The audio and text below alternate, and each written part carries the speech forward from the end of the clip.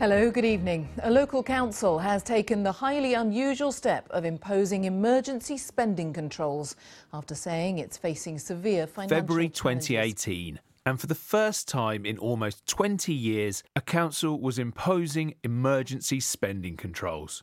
It was a move which didn't come entirely out of the blue. Costs for children's services and adult social care, in particular, had been growing over a number of years. While the Conservative-run County Council struggled on, it didn't hide its financial problems, instead blaming funding from central government. We're on the Titanic and we're just moving the deck chairs around, and it has really reached the point of it's time to do something about this major issue nationally. The then County Council leader, Heather Smith, speaking in late 2017. Service cuts were made, more planned, but not enough to stop that spending ban in early 2018. A second ban was to follow later in the year, but not before Government Inspector Max Caller produced a damning report into the council in March 2018. What they had done is failed to manage their budget for a number of years, and they'd failed to heed the warning signs that were plain in the documentation. Max Caller brushed aside the council's claim this was about central government funding.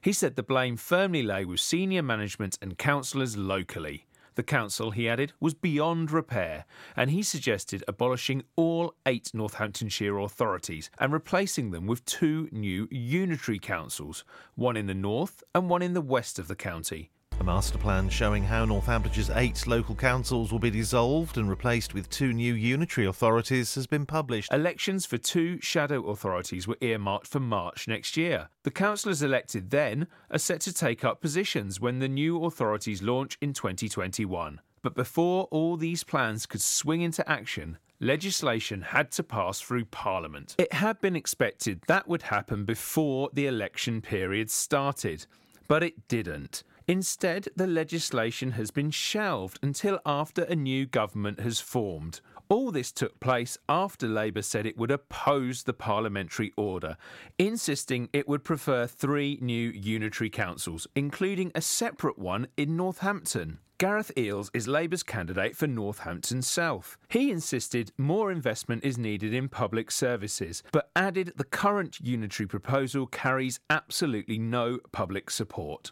Labour has always believed, and I've been campaigning absolutely passionately, that Northampton should have its own unitary council. So whilst there might be some disappointment within the Tory ranks in Northampton and Northamptonshire that they didn't get that structural change order through, for me it's an opportunity, because now it'll be as part of the landscape of the general election and the kind of local government people want and what they can vote for. Mr Eales' Conservative opponent Andrew Lewis remains firmly behind the 2 unitary policy, saying it would cost an extra £750 in council tax for the average Bandee house. Whilst it's great to say it would be nice to have a unitary Northampton, that would come at an enormous cost for council taxpayers in Northampton. Nice to haves is all very well, but the sums do not add up.